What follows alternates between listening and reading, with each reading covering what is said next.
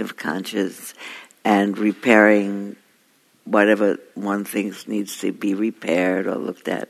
Anyway, the reason I'm telling you all this is it's generally all full and has a waiting list, and I got an email yesterday that said for a variety of reasons there are now 1 or 2 beds available for that retreat. And there's Mark, who always comes to that retreat that happens. So you don't need to be Jewish, is what I'm telling you. But it is distinctly in that tradition. And what marks it is that instead of telling Buddhist stories, we talk about the liturgy for this time of year. And in the morning, as part of the sitting and walking and sitting and walking and sitting and walking, in addition to that, there's an hour of chanting. And the chanting is chanting phrases out of the morning liturgy in Hebrew, which is all provided for you in transliteration. So you don't have to worry about not reading Hebrew or speaking Hebrew. It tells you about it. And it's fine. It's just another way of saying the Dharma. You want to give a testimonial about it, Mark? You come every year. I think it's wonderful. Yeah, there you go. Anyway, that's a testimonial. And I was going to say it's nice people, but you won't know anyway because you don't talk to them. And the food is pretty good. Food is very good, and it's nice. It's the building it's held in is Santa Sabina Center, which is used to be the novitiate for the Dominican order when they had young novices joining the order. My friend Mary was a novice there 60 years ago. So anyway, that's it. And if you want to know more about it, you can either go online at the Awakened Heart Project, or you can come up and see me and ask me about how to call. I wish I had brought along the phone number, but I did, but it's not here, it's over there. So if you want to go, you come and ask me about it, or go online and email the Awakened Heart Project. You can also do it as a commuter if it's too hard for you to leave your home. And you live, so everybody lives, if you don't mind coming at 6 o'clock in the morning from home. And so it's not very expensive, and there are generous subsidies for people who need tuition assistance. Really generous subsidies. So if you want to come. And Norman and myself and 2 of our friends. Okay, that's the end of the infomercial. Sorry about that. But I just had that news yesterday. There was one other infomercial.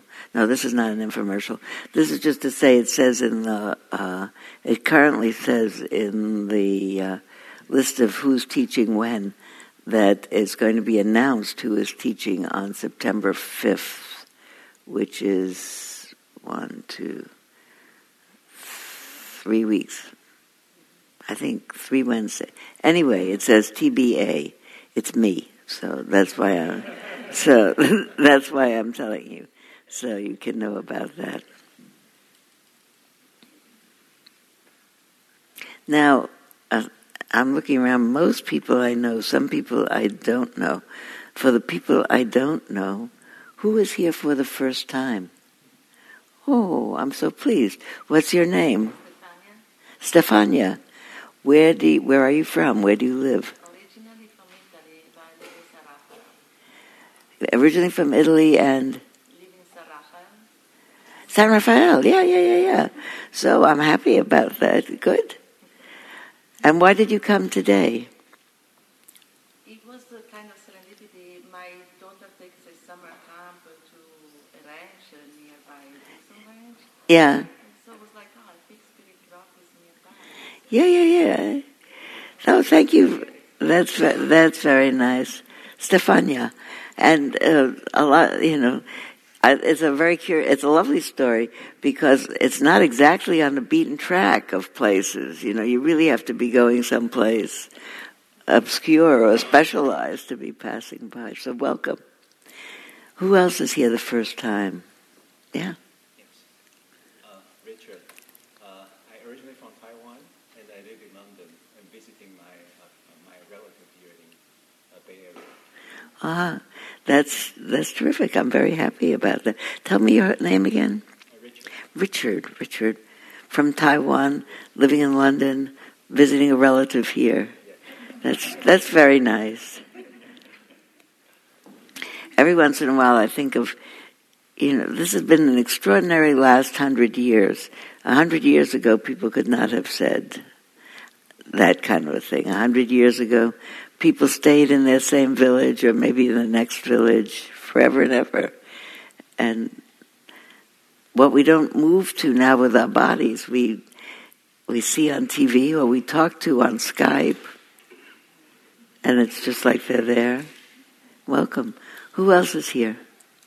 Mark from Michigan. I was here for a wedding in Berkeley, a family member, and now staying up at Point Reyes for a few days hiking. That's great. That's great. Long-time Buddhist. I'm glad to be here for the first time. Do you belong to a community in Michigan? No. Uh-huh. So do you connect with people online? Do you have a community? Just yourself. Just, I follow Ken Wilber. Oh, yeah. Approach. Oh, yeah. Relate to that group. Yeah. There's lots of materials out from that group. But that's great. I've known him a long time. That's one of the things you get to say. Sometimes people will say to me, you met him, you knew him, because I get to be among the people who actually saw so-and-so before they died a long time ago. But you have to be old to do that. It's one of the things about it. I realized that the other day when I said to somebody, oh yeah, I met him. I think we were talking about Michael Pollan's new book, How to Change Your Mind. How many people read that? Oh, okay, well, we'll talk about it sometime. What did you think, Phyllis? It is fascinating. Yeah. So the history part, Michael Pollan is a kind of an anthropological journalist. He's written things like the Omnivore's Dilemma, and other things about what you eat.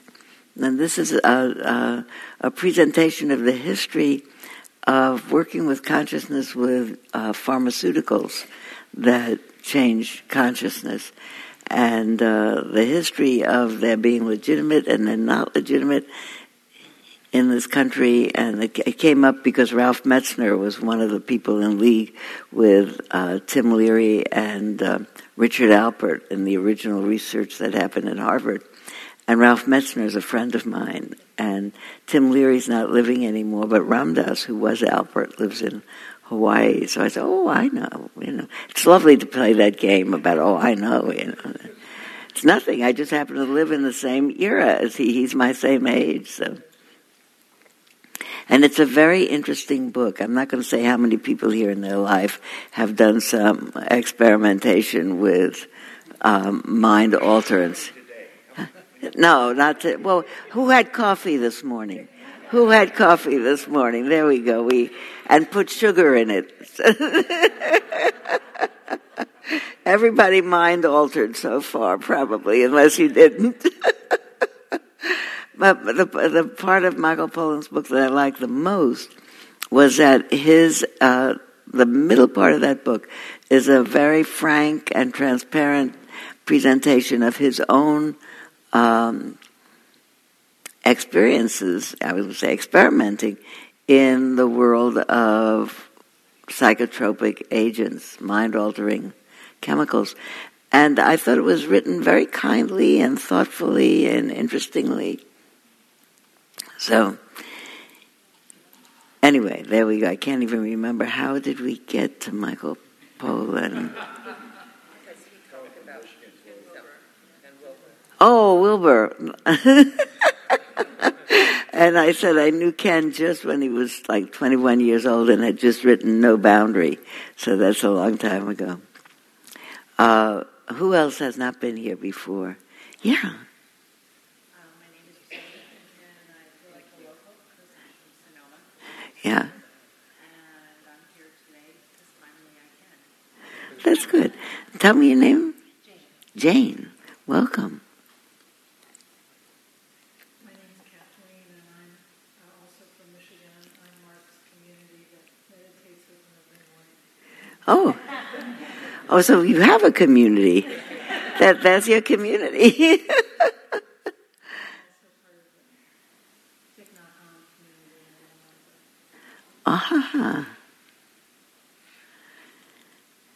We often hear use some of Thich Nhat Hanh's gathas of breathing in, I calm my body, breathing out, I smile.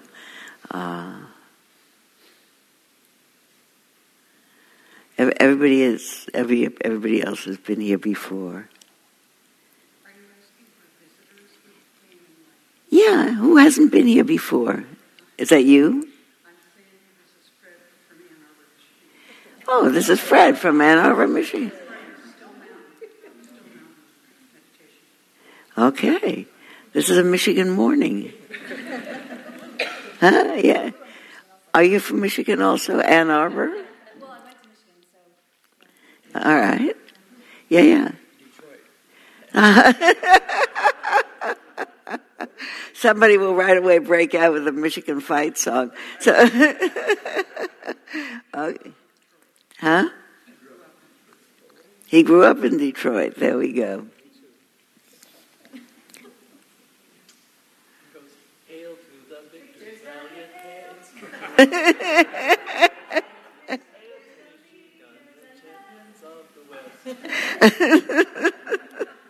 So, let it never be said that Buddhists are particularly solemn.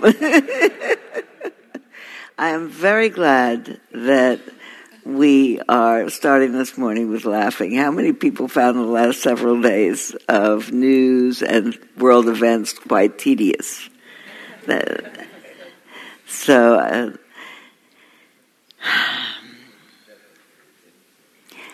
I want to start with usually, but there is no usually anymore. Usually at this point, if Ace were here, he said, Sylvia, everybody has to turn to the person next to them and tell them hello and greet them.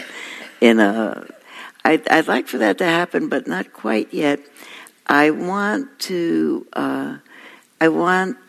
have Laura show a YouTube clip from a trailer from 2016, and it'll be right behind me. It's only 3 minutes long, and I want us to see that first.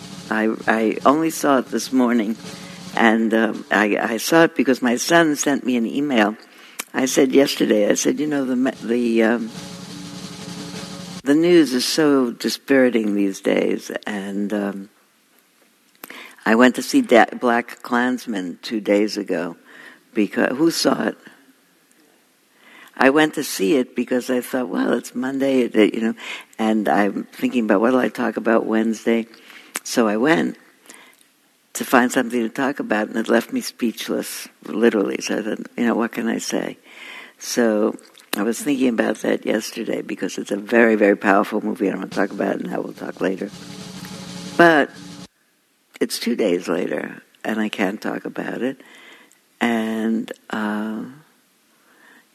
then this morning, my son sent me this email by the email, and he said, you should watch this before you teach today. So we should all watch this before I teach today. Let's see what it says. Go Laura, or go Bill.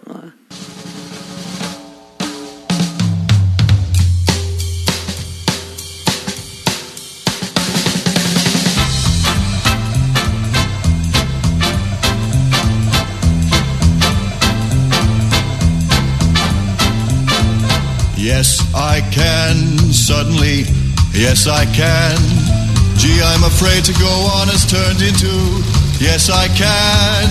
Take a look, what do you see? 100 133 pounds of confidence in me.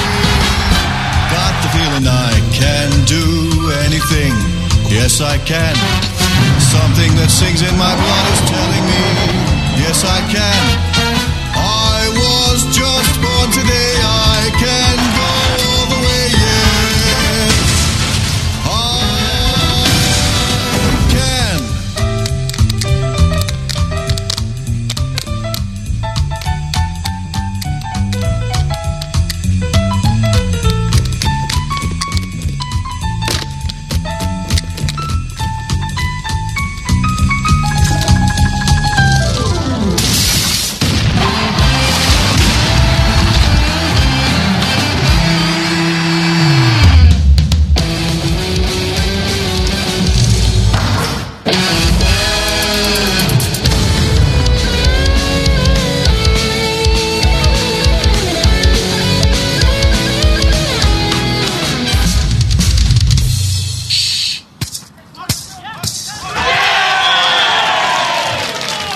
I can. Yes, I can. Yes, I can. Yes, I can. Yes, I can. Yes, I can. Yes, I can. Yes, I can. Yes, I can. Hey, yes, I can. No, you can't. Yes, I can! Are you ready? I can climb Everest. Yes, I can. I can fight here all night and never rest. Yes, I can. I was just born today. I can go all the way. Yes!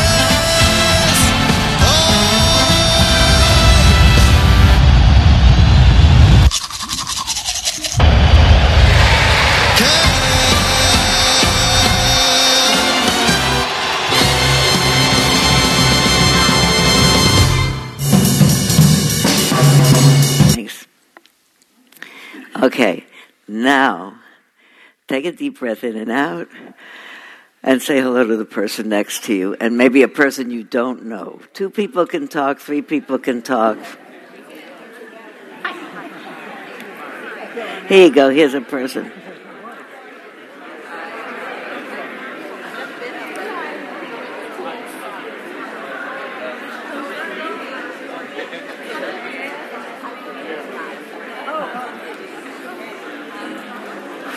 That's a killer.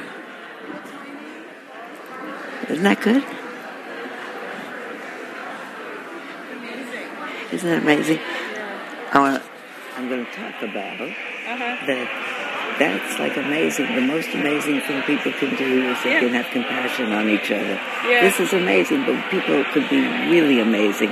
They Yeah. could start forgiving each other for being terrible and make a new world. You know, I love that. Exactly. Okay. Do you saw my phone? What's that again? Did you see my phone? Oh, I'm sorry. I got involved. No. I apologize. Let's see. No. Yeah, I see it right here. I just don't want to forget it. Yeah. If I want to show that again later, can you do that? Yeah, we can do that. Okay. It takes a minute to warm up the.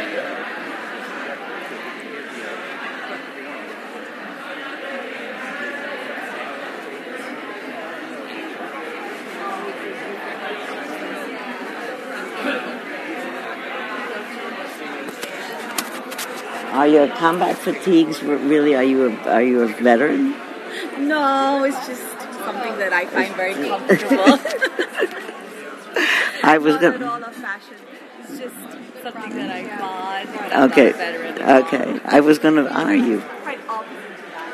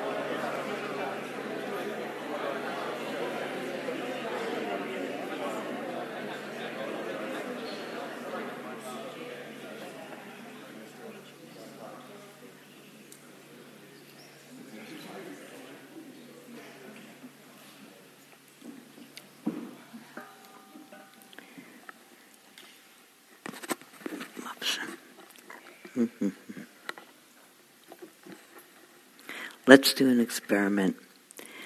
Let's sit right now. And we'll sit, and I'll give you some instructions as we're sitting. And then later on, we'll talk about this experience before and after. So I don't want to talk about it before we sit and feel about it.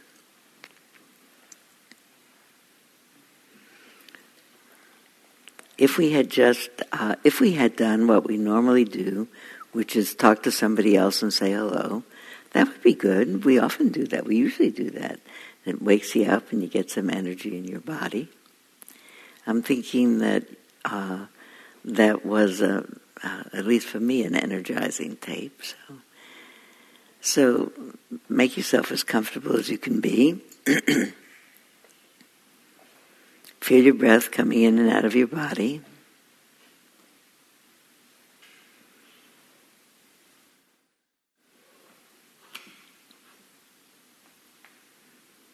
I wonder if you find that you're breathing faster than normal.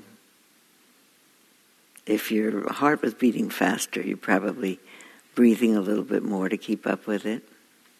You don't have to do anything about changing anything. Your body, it settles itself. It has a way of settling itself down from excited and settling itself up from sleepy, just by paying attention and relaxing in this moment. This is my body. This is a body. This is a mind that cognizes, recognizes. This is what's happening. Breath is going in, breath is going out. Breath is going in, breath is going out. Just rest in awareness of what's happening and awareness of change. Breath in is different from breath out. Excited is one feeling, and settling down is another feeling. Breathing fast and breathing slow are different. Just rest in your body changing moment to moment, making itself comfortable. Thoughts come and go, thoughts come and go. Let the mind and body assume its natural peace and ease. Only notice if something happens to disturb the peace and ease. And if that happens, notice it, take a deep breath in, let it out, and then rest again in that peace and ease.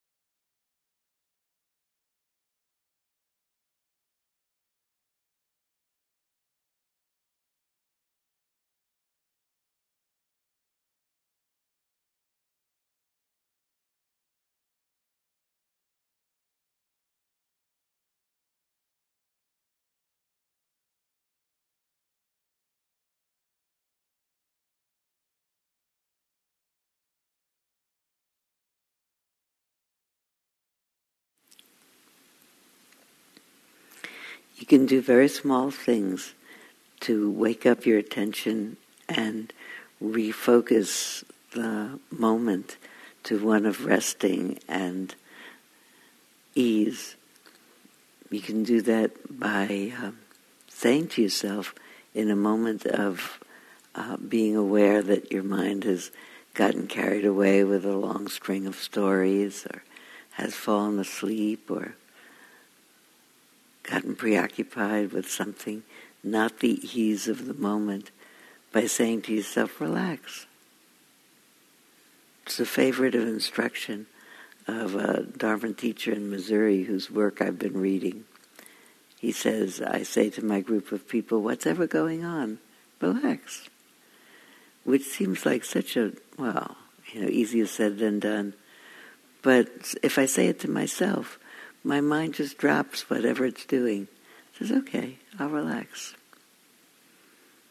And the other way that I find is very helpful is an instruction from Thich Nhat Hanh, where he'll say, remember to smile. And if I remember to smile at that moment, my face relaxes and my mind relaxes. And whatever caught its attention falls away. So relax and smile. And this is just abiding, relaxing, letting your mind catch its breath in this turmoiled world.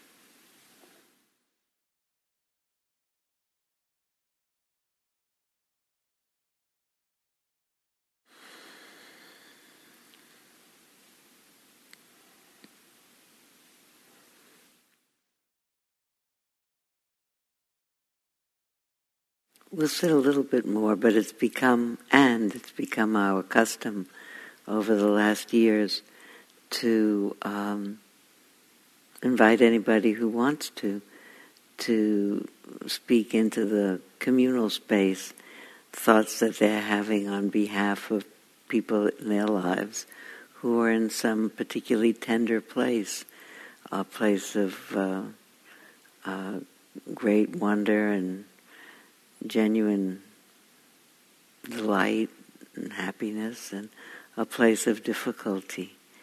I'm particularly I'm thinking this morning about a friend of mine who told me yesterday that he's been diagnosed with Alzheimer's disease, and he's 10 years younger than I am. And the first drug that he was given for it turns out he's allergic to it, and he can't take it. And it's really the only drug that's been shown to substantially lower the rate of progression of Alzheimer's. So he's doubly disappointed, and I'm thinking about him a lot since he told me.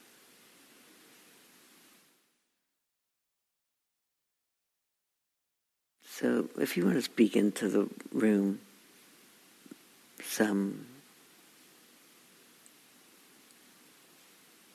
someone who's on your mind. My heart is just broken.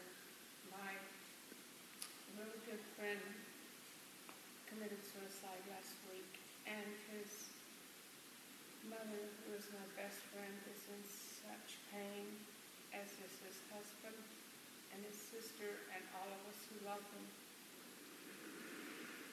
And no amount of help that any of us tried to give worked. And so being here is really important today. I've been able to feel my own pain because I've been trying to be with his mother and husband. So I'm really grateful to be here.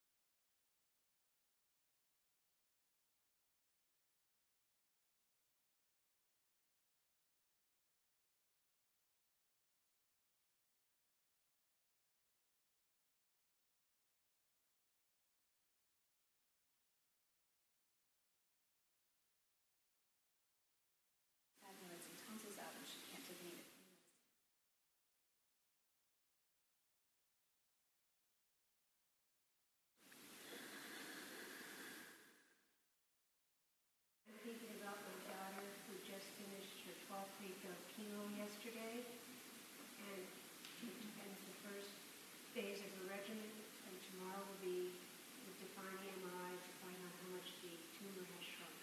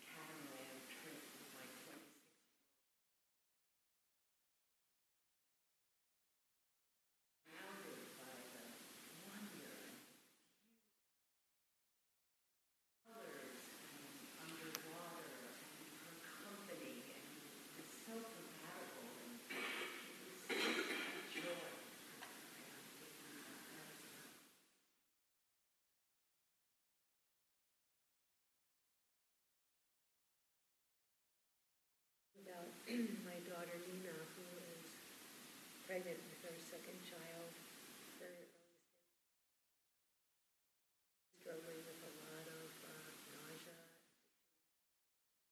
Although we're all very thrilled, the realities of pregnancy are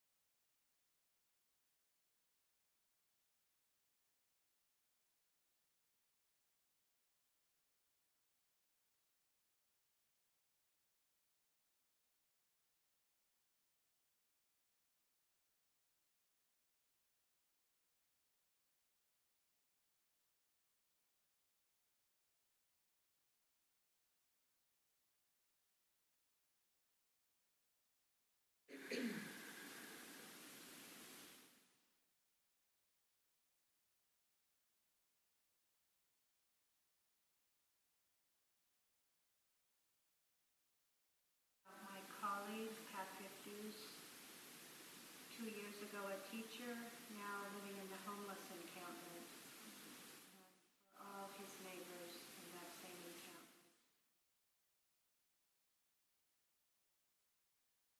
Hard it is to get help.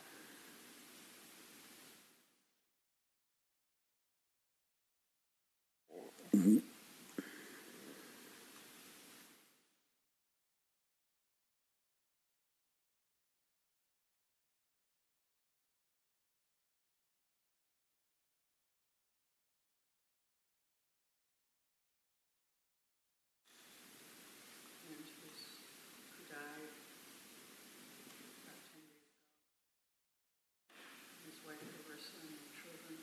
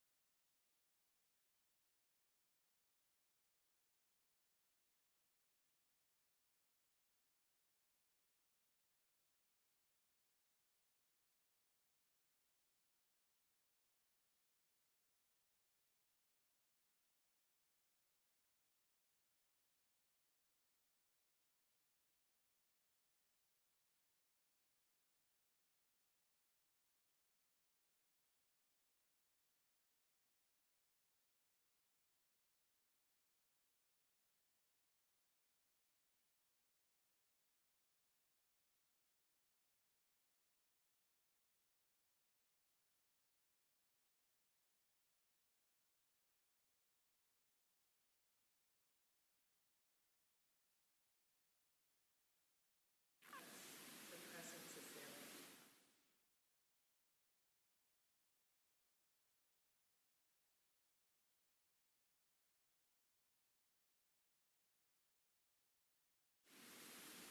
I'm thinking of 4 friends of mine. One who had bypass heart surgery yesterday. One who is dealing with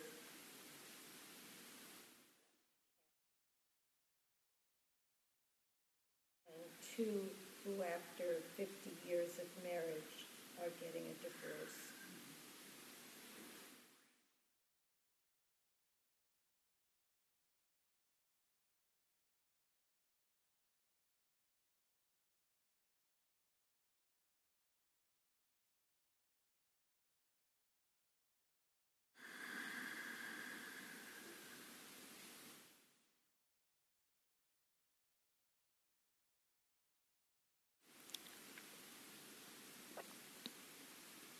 I'm also thinking with great joy and anticipation of a concert this afternoon that my niece and her new husband of a year are giving at Friend's House for my mother and all the other residents there. They are professional opera singers, and they are here in town, and they're giving this gorgeous concert, and I get to be the page turner and sing a little part myself, but it's just such a happy occasion.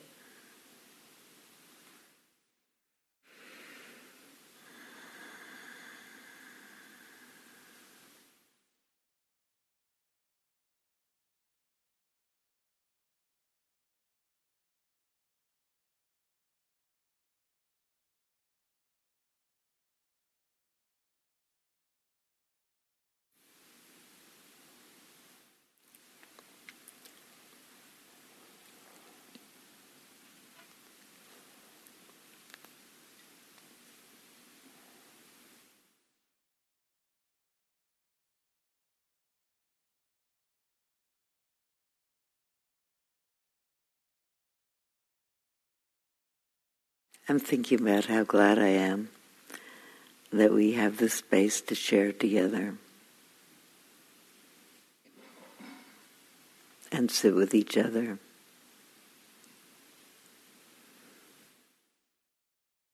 And bring ourselves and our hearts to our communal space to nourish each other. Really to, I'm sure for you as it does for me, augment my courage for just whatever it is that we need to continue to do in this world. May all beings have people who care about them and think about them and take care of them. May everyone take care of themselves and each other out of the natural compassion that's part of the human heart.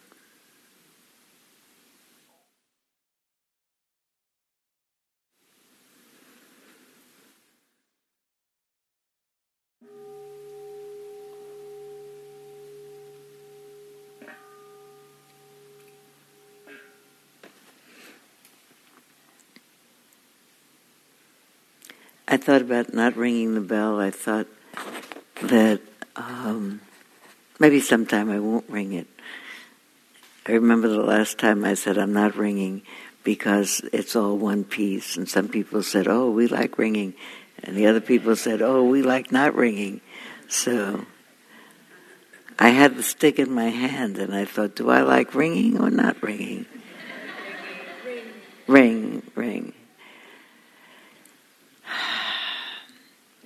I think we do each other a great favor to come here and provide a resonant space. We don't have to know each other really personally, but I have said so many times, there's no end to the saying, that I think the most important thing that gets said, most people think, okay, we meditate and then in the second hour we have a Dharma talk. I think the last 10 minutes was the Dharma talk. That really, in case anybody forgot, this is the way the world is. Everybody's in the middle of something, punctuated by the beauty of the world and the extraordinariness of vitality and catamarans to Hawaii, that we don't actually even have to be, or Tahiti, even better, we don't have to be on them to get lifted up by it. Somebody went to Tahiti on a catamaran. I was very glad to have that video this morning. I didn't watch it until 15 minutes before class, and my son called me and he said, I sent you a video link, be sure to watch it. It'll be good for you before the class. So I started to watch it upstairs, and then I came down and I found Laura and Bill. I said, can we show this? And it's only 3 minutes, and I'll talk for a little bit, but I think it was the right thing to show it the first thing. There's a lot of research now on what you do what people do before they sit down to meditate, making a difference in not only whether or not their meditation period was serene or pleasant, but whether it was alert and open to wisdom. Really, it's not about having a pleasant trip or just being soothed. It's about really waking up and being really confirmed in a sense of, this is like telling the end of the story. It's on the first page, that compassion is the only response in the world. I probably have said this, I don't know how many times here, that when I teach new teachers, tell me if this is better. This is better. You know what, Bill? It'd be good to have a piece of tape. I turn my head too much, and it keeps falling off. I've been telling people for a little bit of time that I'm hopeful that sometime we'll stop calling this mindfulness meditation, and we'll call it the compassion meditation, because it actually is. We think of compassion as something. So Pam, come around and put this over here, yeah.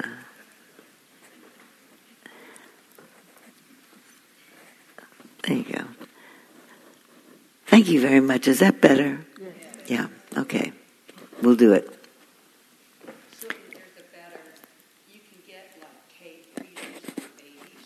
Yeah. It comes off really easy on your skin, and you can put it, you know how they have the oxygen tubing? Yeah, yeah. Well, we'll try this at the end, and we'll see. Many of you have heard me say over the years that I think it's an unnecessary misnomer and misleading to say, now I'm going to go on a mindfulness retreat, and now I'm going to go on a metta, a loving kindness retreat, because it makes it sound like it's two different things. And the technique on a loving kindness retreat, as it's manifested, at least in the West here, is that you learn certain blessings of well-being, aspirations for oneself and other people. May I feel safe, may I feel happy, may I feel strong, may I live with ease is one of them. And may you feel safe and happy and strong and live with ease. And you spend your days here, your contemplative time, sitting or walking, repeating those phrases to yourself all the time. And people say, how much metta do you do every day? And I think what they mean is, how much time every day do you spend reciting those phrases? And I think that I would like to interpret the word metta, which really translates most into English as loving kindness, which is a funny word. We don't have that except in Victorian prayer books. That's the only place I've ever seen it. In the phrase, vouchsafe your loving kindness to us, O Lord. I don't know, we don't say vouchsafe anymore, and we don't say loving kindness. I think it's kind awareness, loving awareness, kind awareness, I think would be the best thing. But that what we're really trying to do, mindfulness sounds like a little bit like, it comes from Victorian translations of the suttas, and it means pay attention. In London, when you get off the plane, it says the train, it says mind the gap. Just watch where you're going, and so it means pay attention. But it's not just paying attention; it's paying attention with the intention of being able to have the mind poised. I like particularly the meditation practice that we did this morning of relax, be at ease. That doesn't mean fall asleep or don't pay attention. Pay attention from a place of ease and balance, so that when inevitably we're distracted by, uh-oh, I don't like this, or uh-oh, I do like this and I want some, that we could be able to say, wait a minute, I'm not going to be distracted by these. I'm going to notice them and notice what would be a wise way to respond to these things, rather than to be pushed away, pushed around, actually, moved from one place to another by unconscious motivations that we haven't examined. I mean, it's perfectly, they could be perfectly harmless. I mean, if I'm walking outside back and forth doing walking meditation, and I find myself suddenly standing in front of the water fountain having a drink of water, that's perfectly fine. But if I go back and I check, I see that what was happening, I was walking back and forth and feeling at ease and at ease and at ease and at ease. And thirstiness arose, and unpleasant moments are happening. And a memory of the water fountain that's just in the corner, an image of it comes up in my mind, and my body turns and goes towards the water fountain. I mean, it's a normal thing. My dog comes into my kitchen 20 times a day to see if something new materialized in his bowls, and see, that we're wired that way. That's all right. None of those is destructive behaviors. Maybe if I can't even think of an analogy which might not be so wholesome. If somebody else is doing walking meditation and they left their cup of tea over here, it might be not so appropriate for me to take their cup of tea because it's right here and it smells good. It's better to go to the water fountain. But that's such a minor thing, to think about the responses that we make to certain stimuli and how we might choose the wrong response, and our own agitation, if the response is strong enough, could so cloud the mind that we could forget what's wise and not wise. That's part of what I really am going to come around to say. Anyway, I want to finish the sentence I half said. I said that I thought that someday we'll stop saying that there is mindfulness and there is loving-kindness meditation. People say things like, I like mindfulness practice. I would go to a mindfulness retreat. But the loving-kindness gets on my nerves, people say, which is such a funny thing, a peculiar thing to say. Like sweetness and goodwill gets on my nerves. Can't stand that sweetness and goodwill.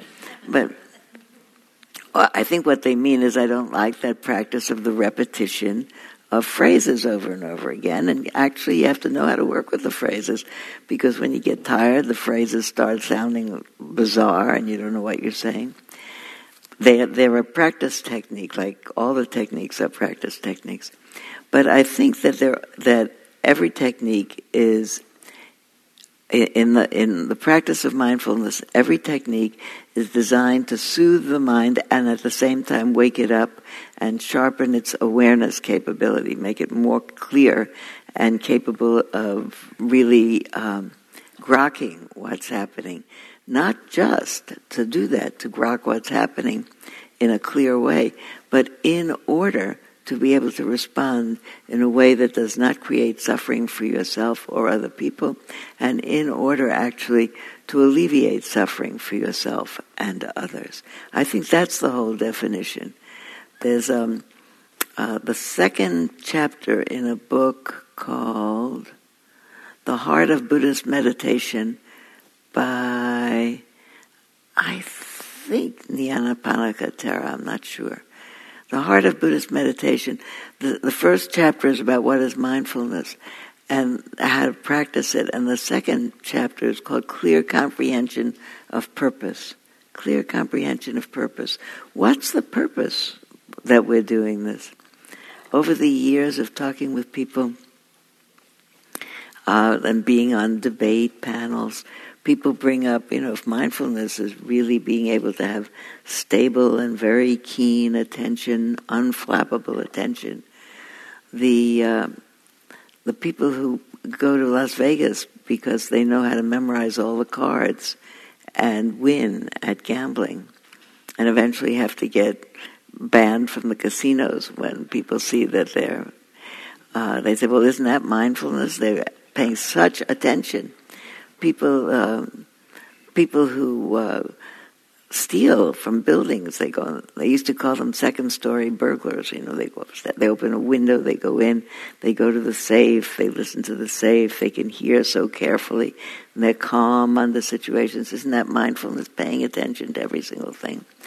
I think that the definition of mindfulness falls short when it says paying attention to every moment as it arises as fully as you can with a balanced mind in order to be able to respond.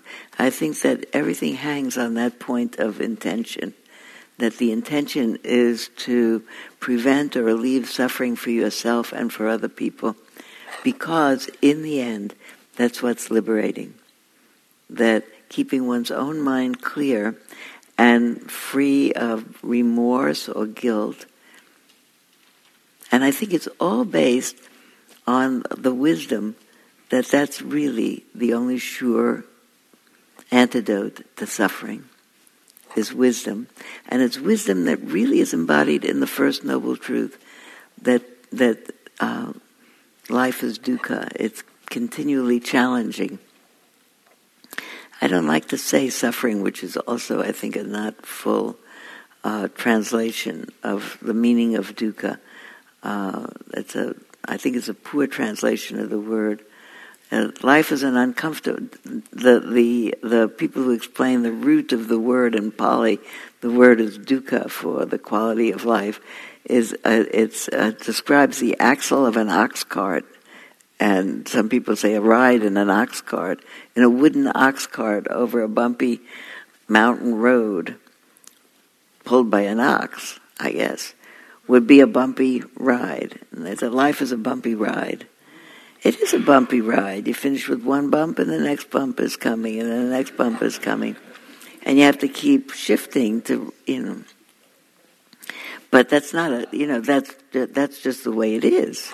I mean, I used to have a friend who used to say in a kind of a glib way, if you wanted otherwise, you came to the wrong planet. But and in a way that's true. Anything that takes life is doing that. But in fact, on this planet, there's the whole discussion about, for some people, the ride on a physical plane is much more comfortable than for other people. We're not all living with the same degree of physical comfort. We don't all of us have access to material goods and housing and a roof on the head and safety from hurricanes. Finally, the lights are all on in Puerto Rico, and it's more than a year. There's an article in this morning's New York Times about a woman with 3 children in a mountain village that finally the lights are on and the generator can work, but a year. And we're coming up on hurricane season again. So it's a bumpier road physically. It's a bumpier road if you're born with one or another infirmity, and it's a long time till you get better. It's a bumpier road if you have clinical depression in your genes. Something I read recently said that the line in, I guess it's the Declaration of Independence, that all men are created equal, and they are endowed by their Creator with certain inalienable rights. That's the start. So you could have such an entire day discussing, first of all, I'm sure it didn't actually in the beginning mean men and women, but okay, we could change that to all people are created equal. But they're not, Some people are born with healthier genes. Some people are born with problematic genetics. Some people are born with all kinds of things, or in circumstances that are problematic. If you grew up in Pittsburgh when it was a coal town, your lungs look different than if you grew up in Santa Barbara, 2 miles from the ocean. That everything affects who you are, who this is, who it becomes. I still didn't finish my thing about when sometime in my lifetime, people will say, this is mindfulness. It's based on an intention to alleviate suffering and not create any, based on the wisdom that life is already a bumpy ride. And it's that way for everybody, because even with the best of the most felicitous of circumstances and physical health, we're going to lose things. We all of us have lost our childhood. I don't imagine any of us could hop from here to the other side of the room. I tried jumping rope in the gym the other day. And I had the trainer that I work with stand next to me. I said, in case I fall or trip or something, you catch me. He said, I'm sure you can do it. So I can jump one jump, but it's terrifying because, and I just managed it. So I said, all right, the whole thing was an exercise in vanity. So I can say, look, I can still jump rope. I can't. That's the way it is. So that's not terrible. Things change. But the mind is always looking for something special about me. Things that were special, like hopping across the room or jumping rope. You can't do it. None of us were young. None of us has, I don't know, we're all different ages. Not everybody's old. But many of us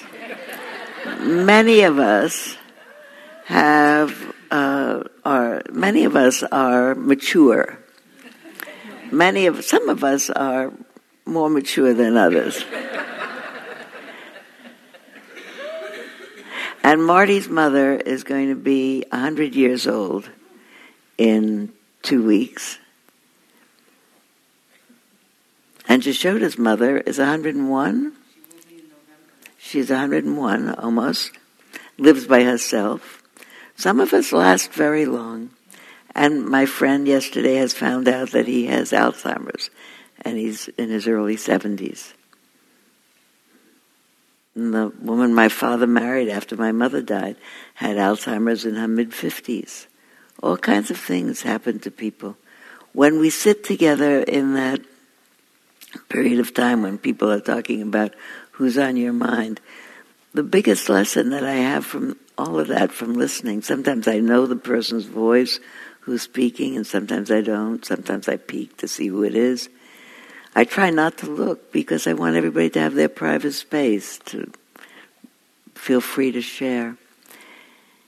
But I think to myself, so many things happen to people.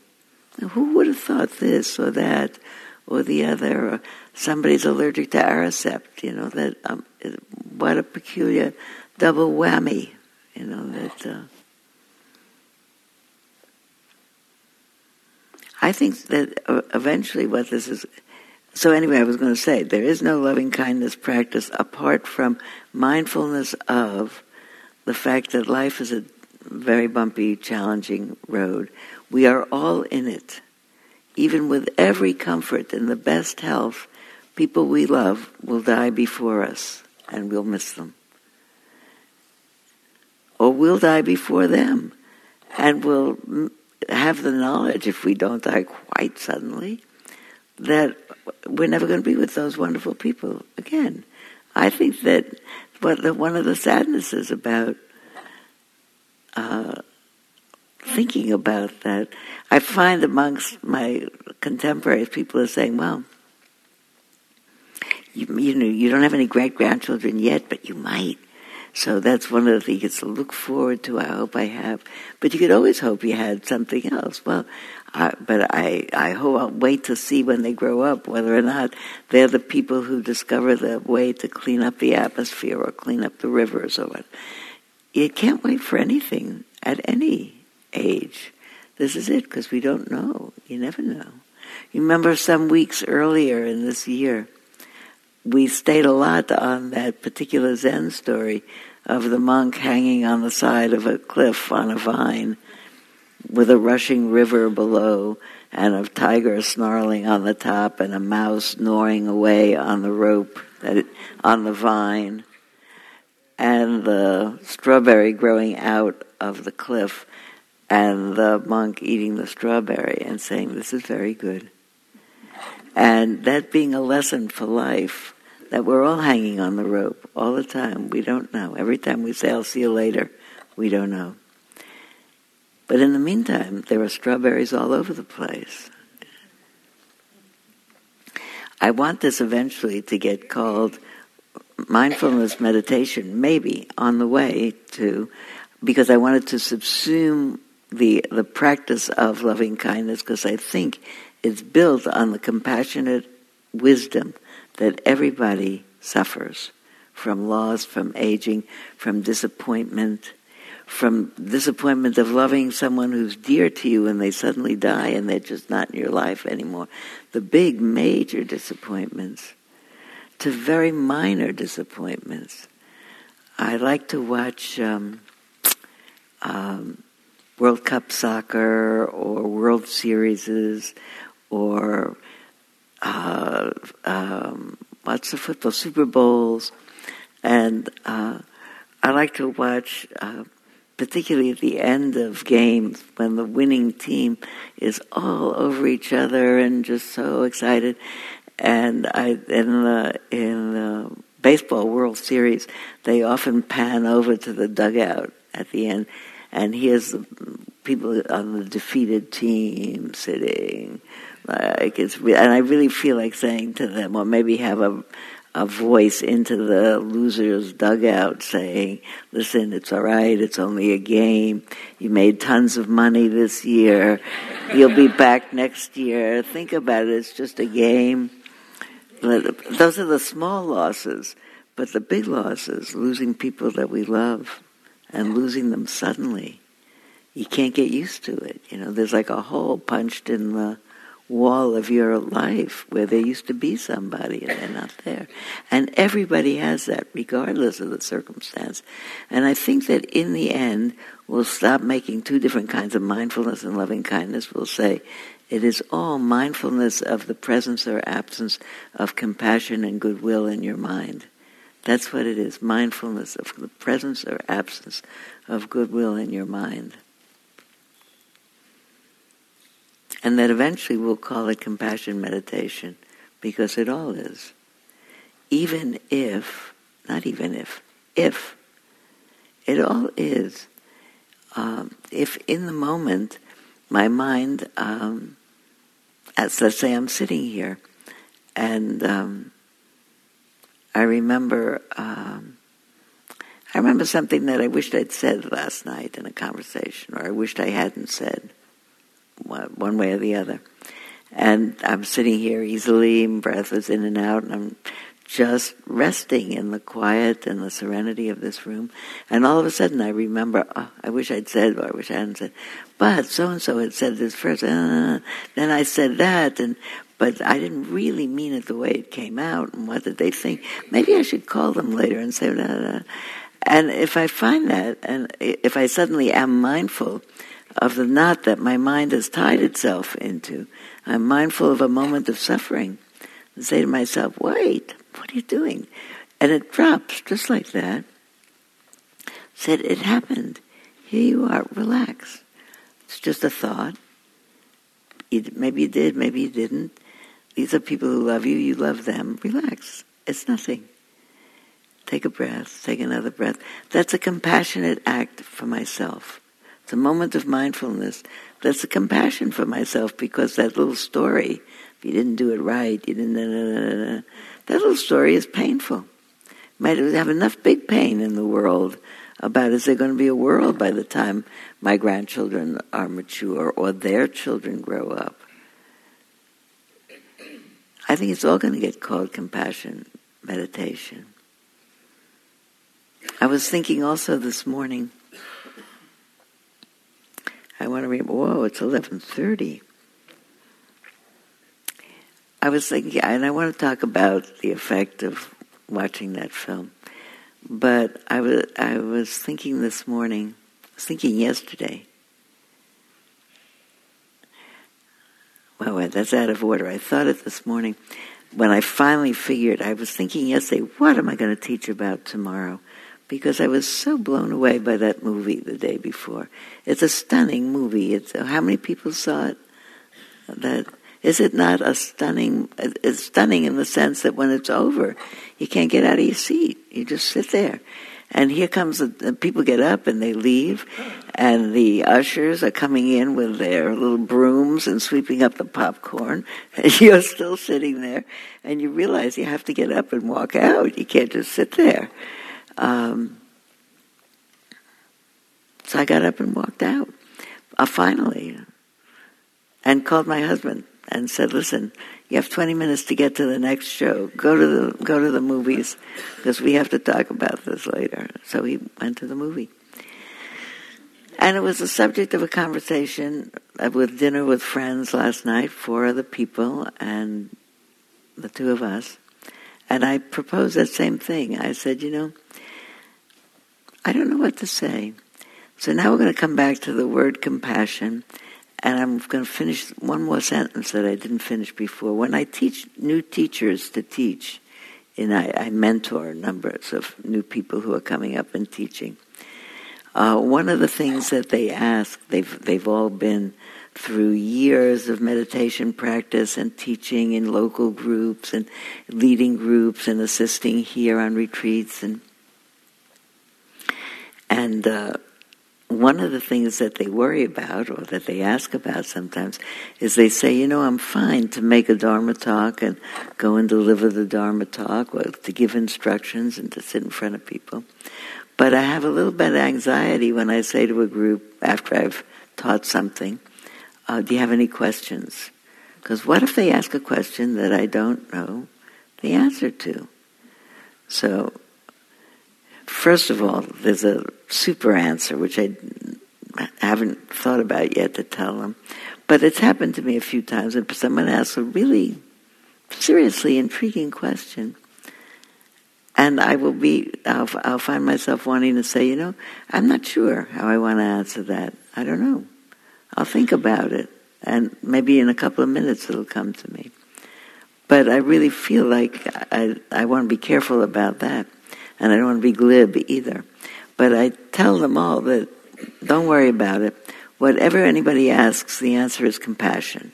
It's like playing Jeopardy backwards. With a Jeopardy board with every single thing, every single answer that's covered, and the answer is Jeopardy.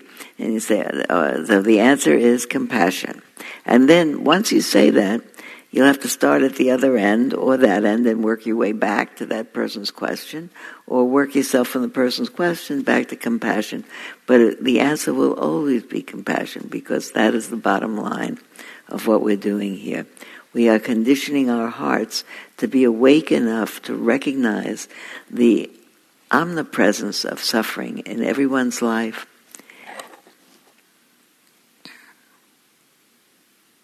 I've been reading a book by Colin McCann called 13 Ways of Looking. It's another stunning book. It says 1 novella and 3 short stories. And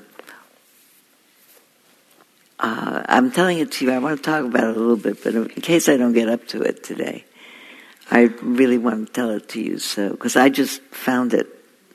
Someone told me about it, and then I got it. And each of those short stories leaves you thinking, really?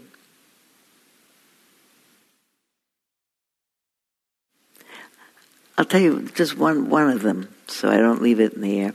One of the short stories is about a woman. The protagonist is a woman named Beverly, who's an older nun. She's a sister in a particular order of nuns, probably a Latina, fundamentally Spanish-speaking. And it seems like from a Central American country, but those are just hints. You don't actually know. You do know that as a young woman, she was kidnapped by a man and held, as people sometimes are by revolutionary groups, young women. She was held and seriously abused by a man in one of these groups for some period of time.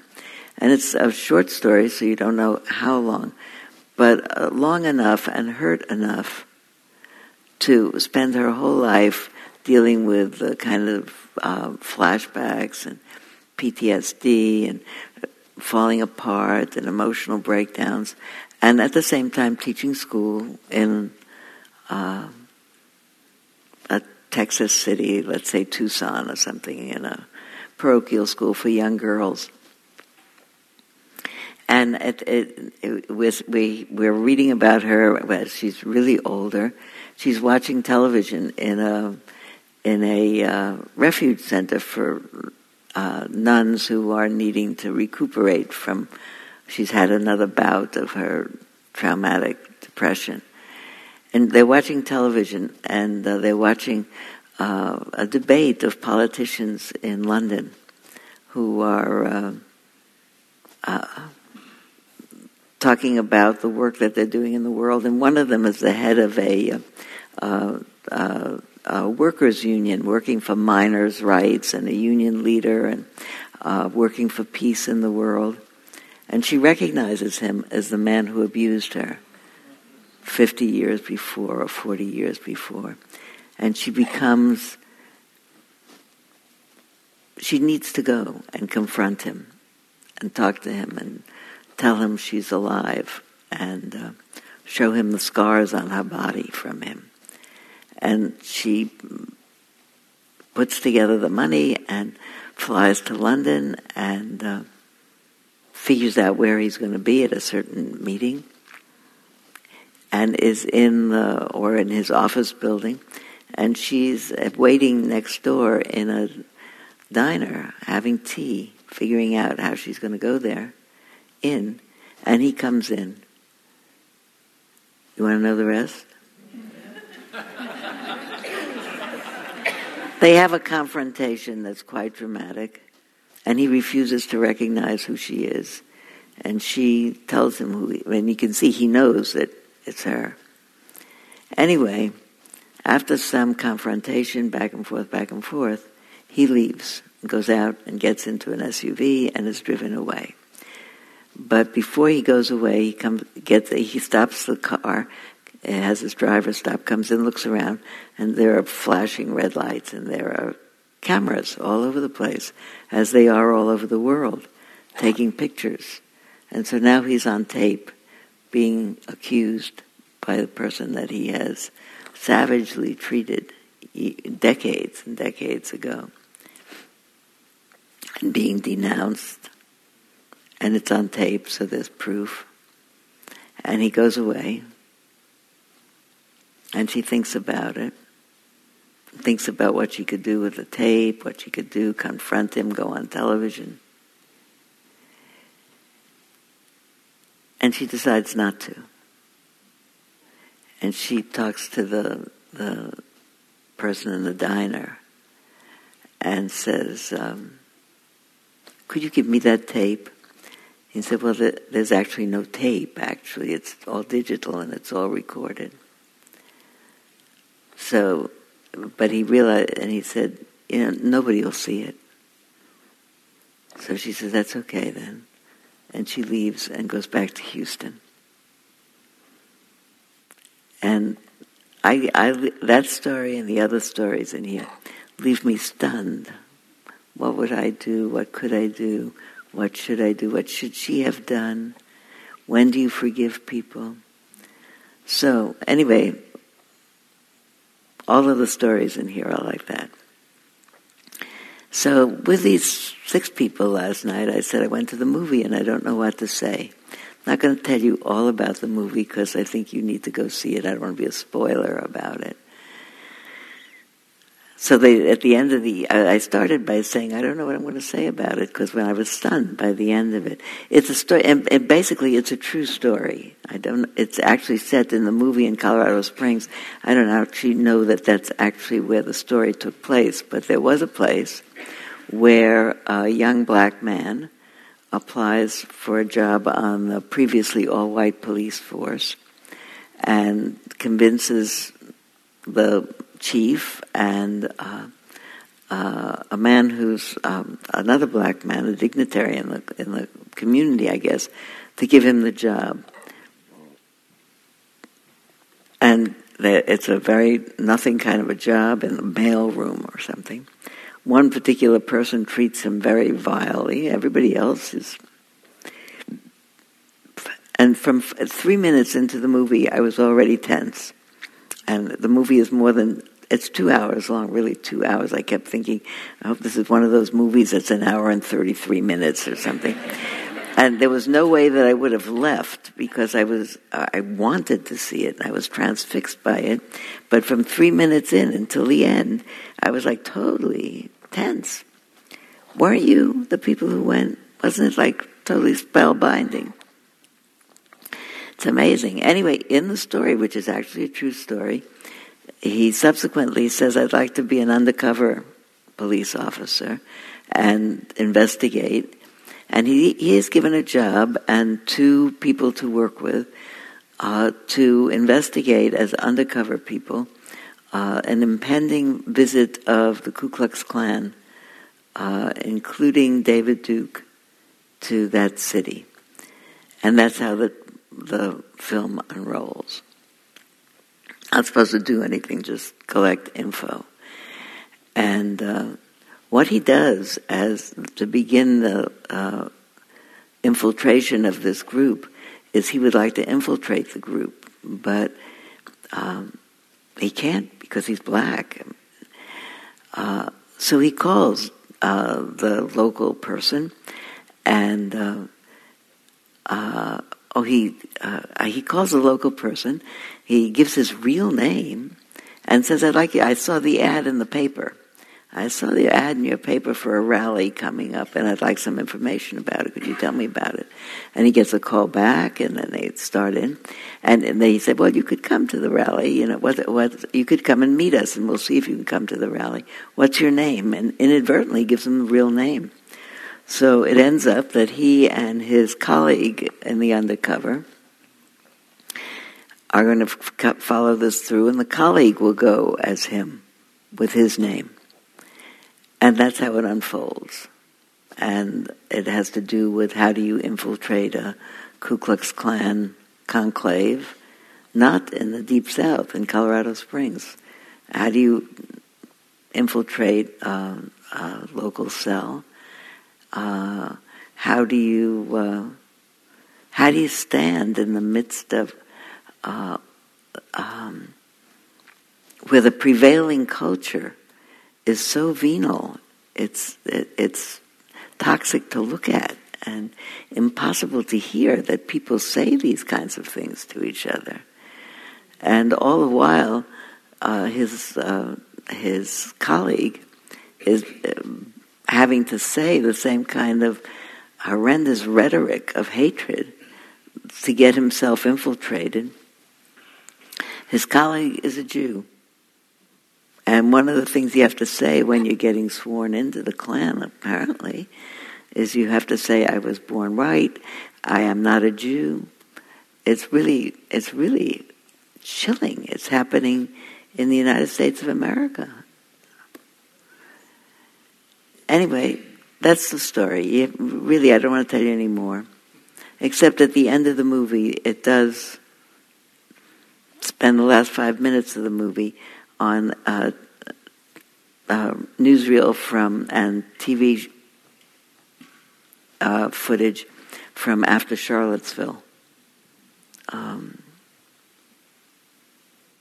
And so the conversation last night is I was saying, I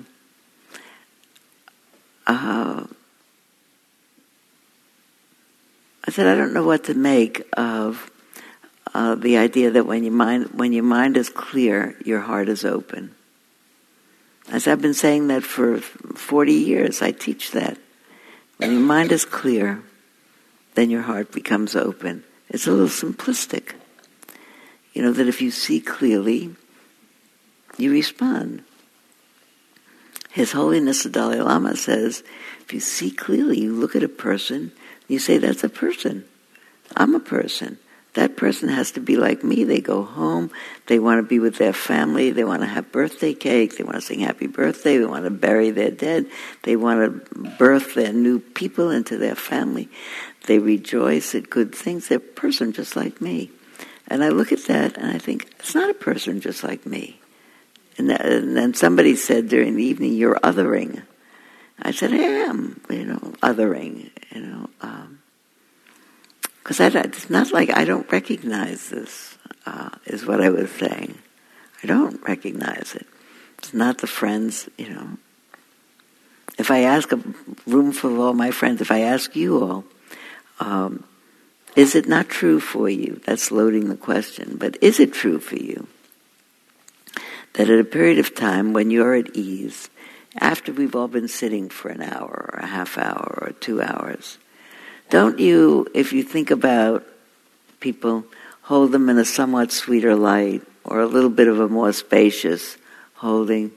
I find that if there are people who, in my general life, I've had some little edge on, when I think about them and my mind is really relaxed, I think about them, I think, they were born that way. Well, they learned that from their family. Or they were having a bad day.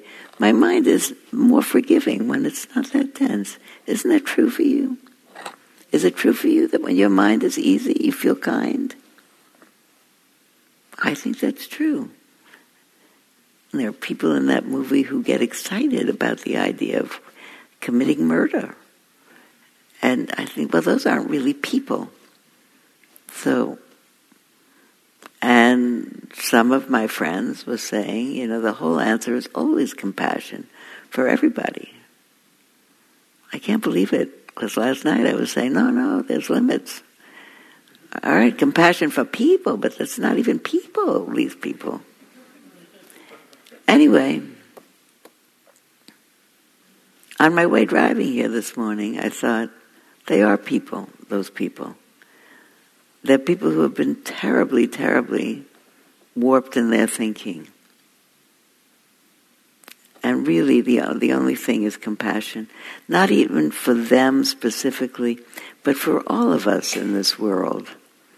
That we have really evolved as human beings so that as a species we can do amazing things. We can talk, many of us, in more than one language. We can write music, we can invent things, we can go to the moon, and we haven't gotten over being able to deal with othering and our primal fears about othering. Seems to be like the biggest handicap if people don't seem like us.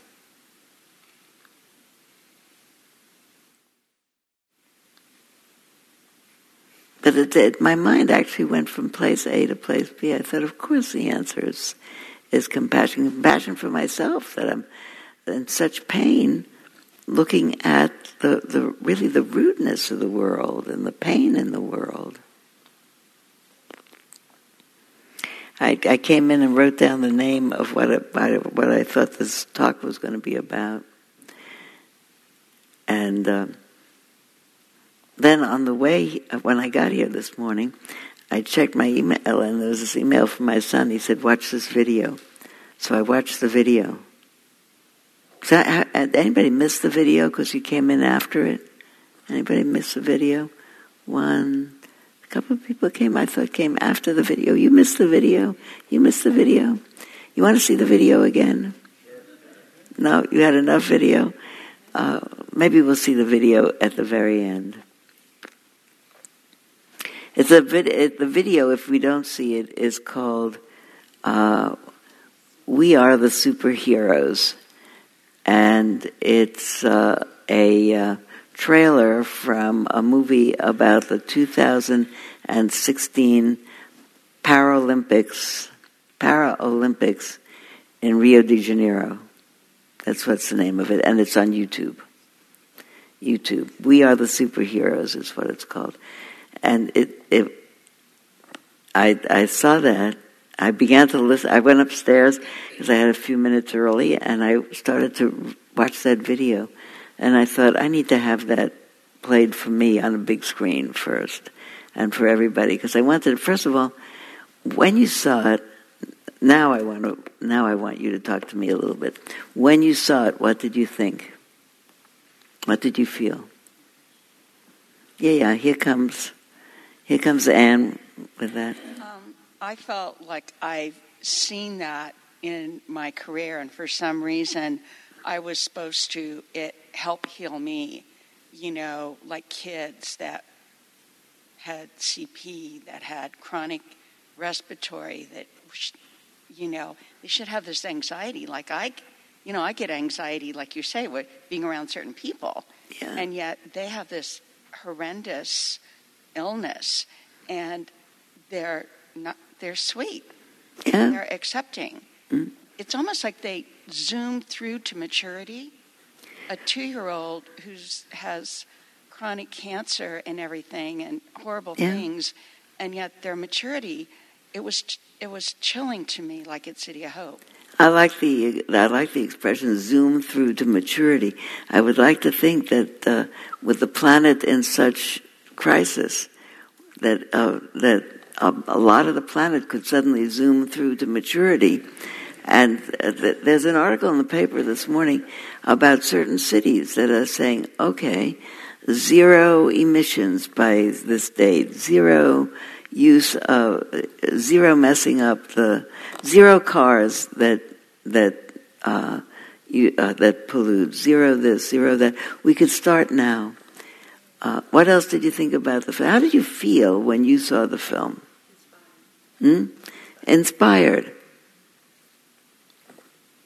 I felt gratitude that such incredible artists made that movie. Yeah. I think that the gratitude for... I was thinking about how inspiring it is to see virtuosity. I mean, it's hard enough to do downhill skiing or tap dancing if you have a regular working body.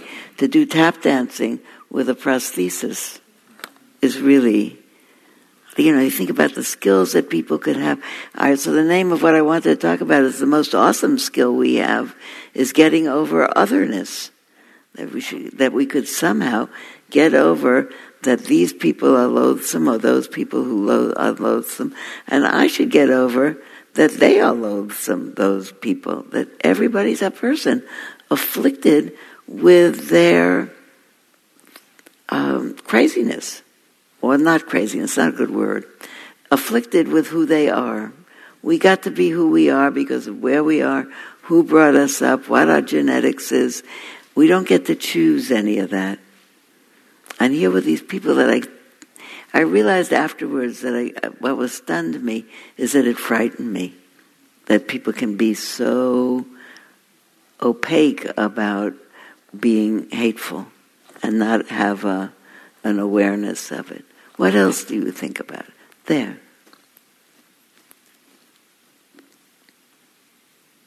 I have to call all my friends, by the way, to say, excuse me, the answer is compassion.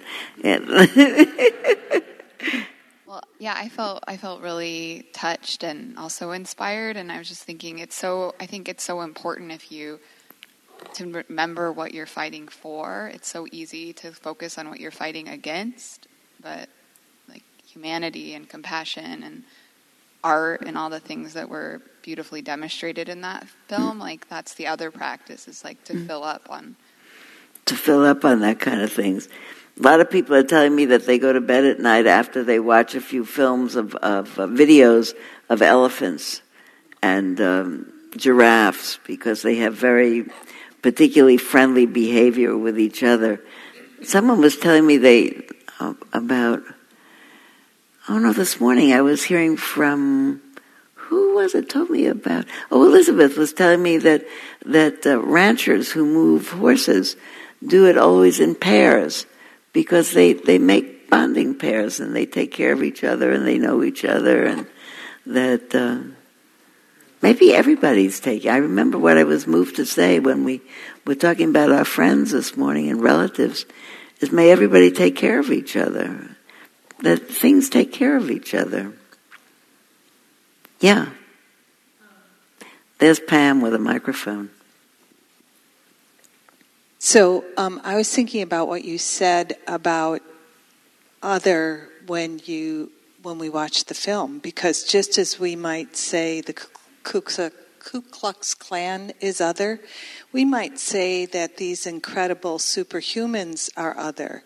So I know you're using it as a way of pushing away from people, but aren't we selling ourselves short too? Because we just talked about how much everyone was sharing about the friend that was suffering or how they're suffering for family and friends. So I was thinking the compassion part for ourselves is not to see ourselves so distant from these amazing disabled people who have done so much. So exactly so. I wasn't thinking about. I was thinking about the introductory, the song that the singer sings with that band that starts at "Yes, We Can." That, and I was thinking of that particularly about my own thoughts about maybe there's, maybe the balance of power between really people who are so stuck in their mindset and the people who really, but already I'm making of those people and my people, like the evil empire and the not evil empire. Maybe we are all people stuck in life. That was how I finally ended up. We're all people stuck in life.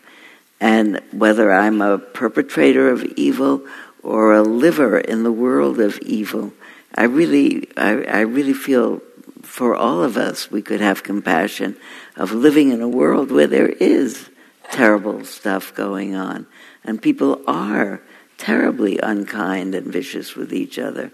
And they're also in a world with people who overcome tremendous physical limitations. So I'm thinking that human beings as a species has to overcome the limitation of thinking themselves different, as you say, from anybody else. We're all inhabitants of the earth.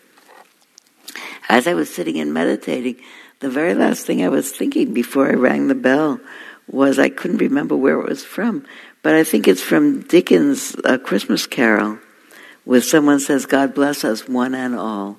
Isn't that Christmas Carol, Dickens? Tiny Tim. Tiny Tim. Tiny Tim says, "God bless us, one and all." Everybody, those people in that movie and me and everybody on this earth, because we share it. And I can't, I find myself,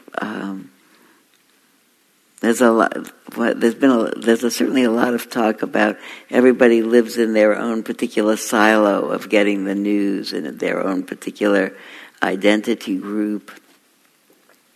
I realize, live in a silo of people who feel the way I do about political issues or just about kindness, I suppose. But to be able to say, I really, however, am a person in the world. I live on the same world, and I am affected by everyone's decisions in this world, not just the people who I recognize as like me or like-minded.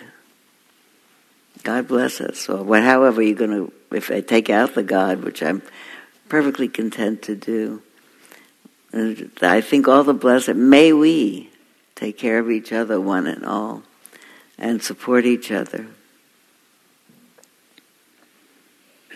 So, yeah. I'm so grateful for being here today and being led to understanding that compassion and really, really embracing what you have taught us, that you were talking about today, takes me to a place of saying that people who are so disconnected from humanity that they can take their suffering out on others. But that's what it is. They're suffering. Everybody's in pain. I think that's a way to. I see that Jeff's going to say something too. Go ahead, Jeff. I was thinking about this self and other stuff that you're on, and I suddenly remembered. I can't remember the fellow's name, but he was a member of the American Nazi bunch, and he left that and spends much of his time now. I haven't heard of him in a while, but trying to get other people to leave that. I don't even want to call it philosophy. That's sickness.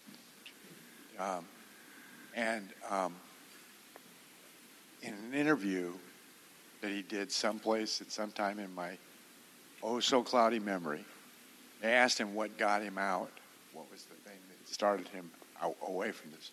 And it turned out to be a flat tire in the desert. He had a flat tire in the desert.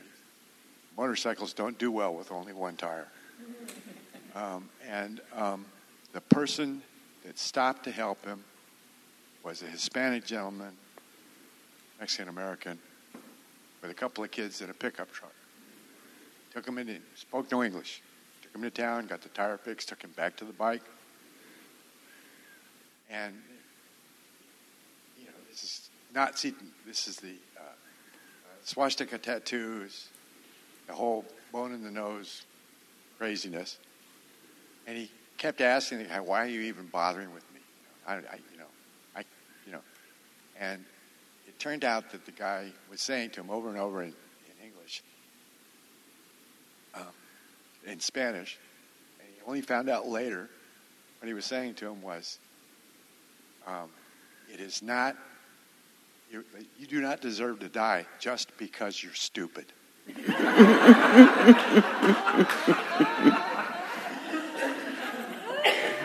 This is the ignorance thing, right? We recognize for yourself and other, if we recognize the error of someone else as ignorance, and then start loving them, loving them up till they're educated. Love them up till you educate them. Listen, we have to go because I have to be in Santa Rosa in an hour, so I'm going to have to levitate there, bilocate. But I'll miss you next week, but I don't think the week after. Anybody happens to know? Next week, Heidi will be here. I am, and also the 5th. Good, I'm here for a while. This is what we do together. I'm very grateful for all of you. And I think, just in this, I'm thinking, this is a limit, there's a limit to compassion. No, that was wrong. Maybe in the name of this talk is there is no limit to compassion. If you're not there yet, my friend of mine has written a new book called Are We There Yet? So, if you're not there, then the answer is compassion. If you're not there yet, you're not finished. So, I think. Okay. All right. I'll see you in 2 weeks. May all beings take care of each other.